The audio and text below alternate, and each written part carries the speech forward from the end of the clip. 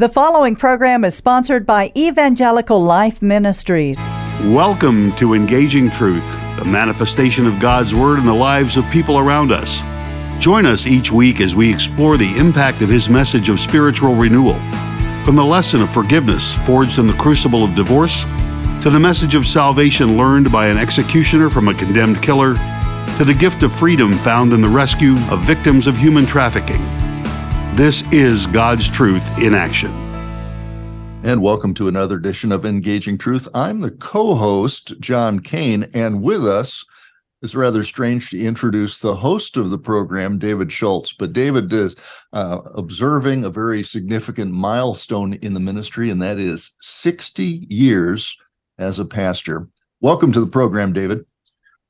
John, thank you so much. It is a pleasure to be here.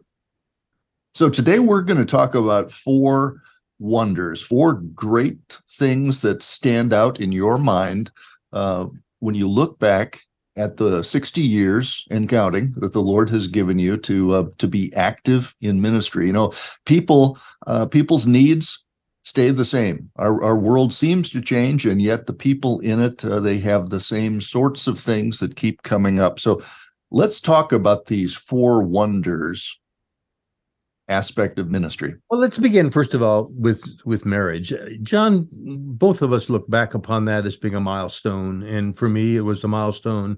Graduating from college, I learned that at the seminary, if I was to be engaged, and I was not even going out with anyone, that at that particular point, we would have to go to seminary for 1 year to prove ourselves, and that's exactly what had to happen.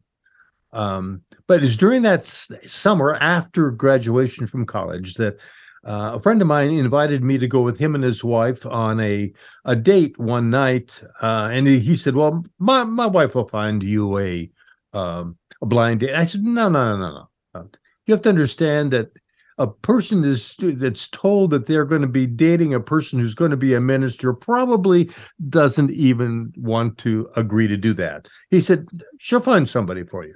Well, his wife found somebody, and I went out with her and didn't like her. And but that disliking changed after a few tennis blessings that we had together and another date out to eat with them. And I began to think to myself, maybe I should consider this one. This is one that probably could be good for me to think about marriage too. Well, eventually, that summer, the end of that summer, we were engaged, and a year and a half later, we were married. And from that marriage came 5 children. And the second child, both of our first 2 children were very ill with immune system issues. The second child died of leukemia when she was 6, which put a very tense situation into our lives for a few years. But it was during those years that I had my first call to northern Wisconsin coming out of the seminary. And from that call, with a church in the old countryside, I was asked to start a new mission in a suburb of the big city that was close by. And I said I would do that, and did that. And I was there for 3 years. But the illness of our children didn't go away. We just owned a hospital, it seemed. And so as a result of that, I accepted a call to Arizona, which was great. And it was 2 years into that call of a small town in central Arizona that the doctor determined that the daughter that we had, the second daughter, had acute lymphatic leukemia, and that they could not handle that. We would have to move to a bigger facility where they could take care of it. So I got a call almost immediately to a suburb of Phoenix, and there I was for 18 years.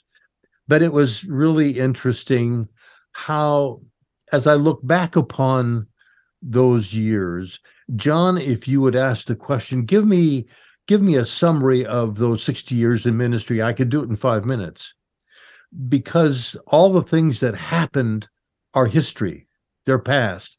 The things that I remember are people whose lives were transformed by the gospel, who Christ touched in a special way. I'll never forget them. I'll never forget their names even. but the other thousands of people that I ministered to, I've long time forgotten about them. So it was in that third congregation, to which I was called in Arizona, that that the church made a decision to move from its old property, because they were expanding very quickly, to a new property. And that property was 10 acres of citrus on the outskirts of town. And on that piece of property would be built a new church, a new school, a new parsonage. And that's exactly what we did. But it's interesting, John, that during the construction, or the planning of the construction of that building, I met a man who was the plumber. He was not a member of the church. His parents were. And he said to me one day, let me make you an offer. And I said, what do you mean an offer? He said, I like your voice. And I said, what has that got to do with anything? He said, well, just listen for a minute. I like your voice, and I'd like to do one of two things to help you. I know that you are driving an old car without air conditioning, and I'd like to make you a deal that I will be either buy you a new car with air conditioning, or I'll put you on the air for a year on a Christian station. Which do you want to do? You want to think about that? I said, well, I've never been on the air before. I can always get a car, I guess. Let's do the thing on the air. And that was the thing that began for me, John, the media that we were involved in today. How in the world did you get started with us in media? David, I dabbled in radio a little bit with my high school, and looked at it once they had a college radio station, but I've always had a passing interest in it. And I had a classmate at the seminary who was doing a few things in radio also, and I think that's how I first met you. And then when you retired to Houston, it just kept coming up, and you invited me on the air one time to talk about the local Christmas observance in downtown Houston. And I think it kind of grew from there. So it's been 10 or 12 years since you and I have done a few things together on the air. Throughout all those years, from the time that I began in Christian radio, for the next 14 years, when I was in that big town now in Arizona, I was attached to Christian radio. There was no talk radio at that time. You would do a program daily or weekly. And so I did a weekly program. And it was interesting that there were times when I would be leaving the station manager would call me back in and say, there's somebody on the phone that wants to talk to you about that message for today. And I said, well, that'd be interesting to have kind of a talk program. Well, eventually it became a reality for me that I would put together a nonprofit corporation, which became Evangelical Lutheran Ministries back in 1989 or 90, somewhere in there. And that particular broadcast medium then helped me to more clearly understand the objective of Christian radio, and that was to proclaim Christ and Him crucified and risen. Nothing else. The message doesn't change, but the technology would be changing. So that became a reality. And then probably 2007, we created a new Evangelical Life Ministries, and that became a program where we would interview guests from many different places in the country. And the interesting thing was that our philosophy of ministry was really based upon two passages. Isaiah 55:11, my word will not return empty, but it will accomplish that which I please and prosper where I send it. And the other passage, John, was Matthew 24:14, the gospel of the kingdom shall be preached in all the world as a witness to many, and then shall the end come. And we kept thinking as a team of people looking at the objective of Christian radio. Let's just fill the air with the message of Christ, and however we do it and wherever it goes will not be our responsibility.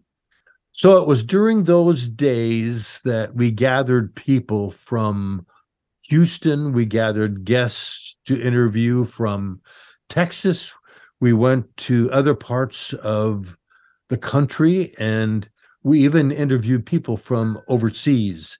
But the joy of it was these people were willing to talk about the majesty of God's grace in Christ Jesus, who not only lived for us, but he died for us and rose for us, that those who trusted that message would have eternal life as well. So we've talked about two of the wonders. The first one is marriage, and I think we'd be remiss if we didn't mention that your life partner, Margaret, passed away this year.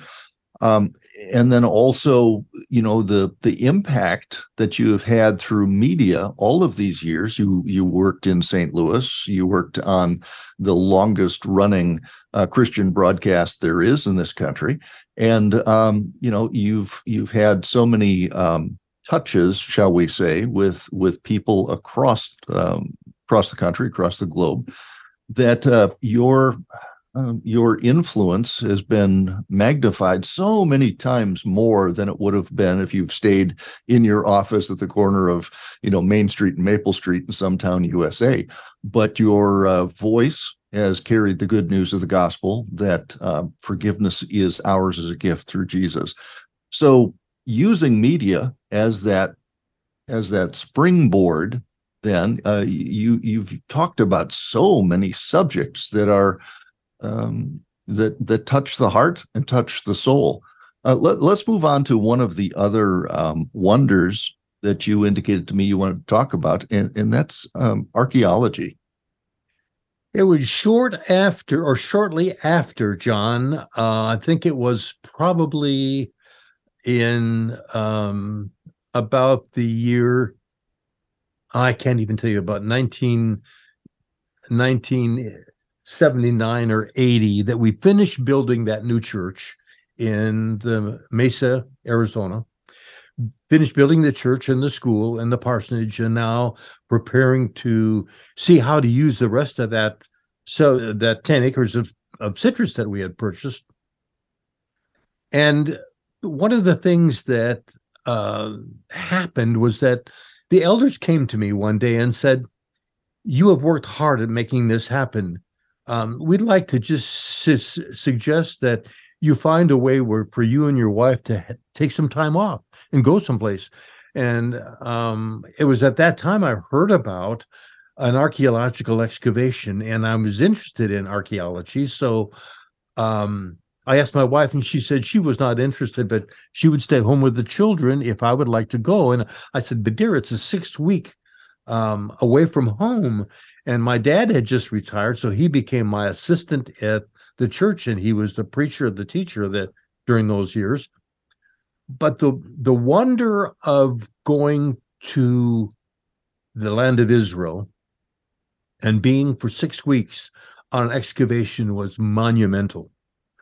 The excavation was right next to a site that had been excavated the year before. It was a wine press that had been uncovered the year before.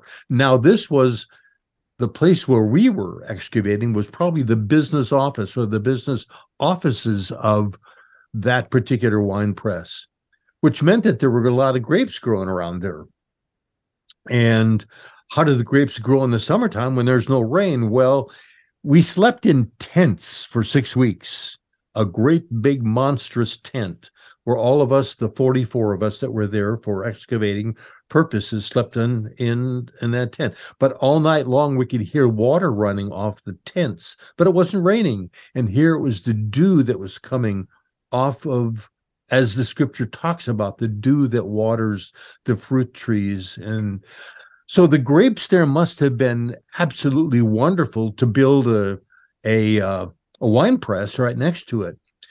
And so over the course of the 6 weeks, we went down inch by inch by inch into this excavatable site.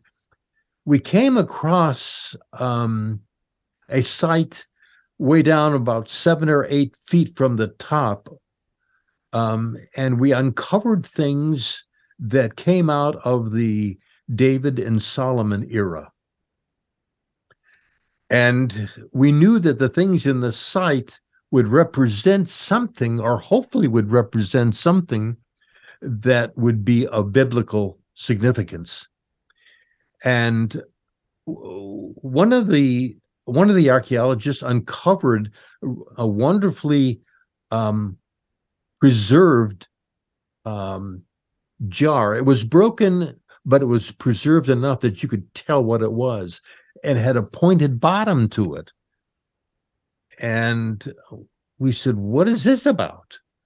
And the archaeologist that was on site said, "This is a wine bottle." I said, "What has got a pointed bottom for? You can't stand this up." He said, "Well, if you learn from the scriptures that the Israelites were not permitted to trade with the people of the Gaza Strip, where this excavatable site was, these were the Philistine people. And they didn't marry them, they didn't interrelate to them, they didn't trade with them. They wouldn't even trade wine for something else. So these wine bottles had to be made so that they could put on little ships and shipped out into the Mediterranean to stop at small islands and sell them. But the ships would not hold flat-bottomed bottles. They would have to be pointed to be able to be so they could travel those distances. So again, what we found in those excavations were absolutely wonderful things that gave us the opportunity to see how the Word of God is so correct. I remember a passage, John, in Luke chapter 19, where it says, when you stop speaking, Jesus said, the rocks will begin to speak. Yeah. And I keep thinking about that all the time, the excavatable sites. What we're really digging up is history in a way that helps us to understand how close biblical history is to the archaeological history, and that one proves the other, as this one did so visibly to us. You could not purchase things, or you could purchase things, or you couldn't take with you anything that you uncovered. You would have to go into the city, and you'd have to find a shop that was available. And one day we were in Nazareth, John. The bus took us on the weekends to different places, and we were in Nazareth, and I was walking through a little shop, and I spotted on the floor a Herodian lamp, a little lamp that was made during a time of Herod the Great. And I said, boy, I'd like to see what that would cost. So I asked the owner of the store, and he said, oh, that one will be $600. And I said, I'm not going to pay that for a lamp, even though it's precious, made 2,000 years ago. So I walked out of the store, and I walked across the street because it was right around noontime, and I saw him walk out and another man walk in. And the other man was the person who would take over during his lunch break. So during the lunch break, I walked over and I just kind of strolled in the store and said, I'm interested to buy something to take back to America. And I said, oh, here's something on the floor, this Herodian lamp. What would it cost? He said, oh, that's $60. So I paid $60 for it, and away we went. But those were the wonderful years of excavation, and I still today receive a magazine called BAR, Archaeological Resources. And what's different today, John, in archaeology than those years ago when I went there is that there's less interested in trying to prove or trying to show biblical sites and interest in how they are coordinated by what you find. It's some of the sites, John, that they find. former vice president of our denomination, Professor Paul Meyer, has also written a number of books, and he's made that comment about how fortunate we are that the Bible is written in time, written in a place in geography, and we can go see those places today. And as you mentioned, they keep digging up things that authenticate and explain further explain the words of Scripture in terms of the location and how the people lived. And yes, our Lord was born into time and place as God in human flesh to earn our forgiveness for us. We can certainly be thankful that there are places where we can see where it all happened. We'll come back to Dave in just a moment. I'd like to remind our listeners that there is only one ELM Houston, Evangelical Life Ministries. I'd like you to visit our program website, elmhouston.org. There you can read more about us. You can also find shortcuts to our Facebook, Instagram, Twitter, and YouTube accounts. On that site, you can also donate to support our work. Also, from our Facebook page, you can find podcasts of some of our past programming. All of our on-the-air hosts are volunteers, and so you can know that your donations go far to help us purchase radio airtime. We strive to have a variety of interviews, and we talk with people who are creatively sharing the good news of Jesus Christ at that intersection of where faith meets life. You can also write us at ELM, P.O. Box 568, Cypress, Texas, 77410. David, we've just got just a couple of minutes. We want to touch on the fourth. We've touched about marriage, media, archaeological excavations. We wanted to get you to your fourth wonder, something that you and I have experienced, this wonderful evangelical explosion, if you will, here in the U.S. Regarding prison ministries. You want to talk to us about that? Well, Grove Norwood invited both of us to go with him to Angola. Angola is a prison, a lifer penitentiary in southern Louisiana, from which men would never get out once they got incarcerated there. And the Southern Baptists started a seminary, and you and I saw that, and we listened to the men who talked about their faith in Christ and what they are doing there in ministry at the penitentiary. Ultimately, we came back to Texas and said, well, maybe this can be done in Texas. And sure enough, in no time, with the Board of Criminal Justice visiting Angola, a prison system took the Southern Baptist opportunity and began a seminary here in southern, just south of Houston. And you and I went to interview these students for many, many times. And one of the beautiful things that we saw, John, was the simple fact that these men have come to know Jesus as Lord and Savior. And being in the seminary there for 4 years, they now have become workers, ministry workers in other penitentiaries to share the gospel with men who did not know who Jesus was. It would be neat if not only the Southern Baptists who have done it, but the LCMS would do it as well. But that's, of course, in the future. So we don't know what that timing is for our Lord.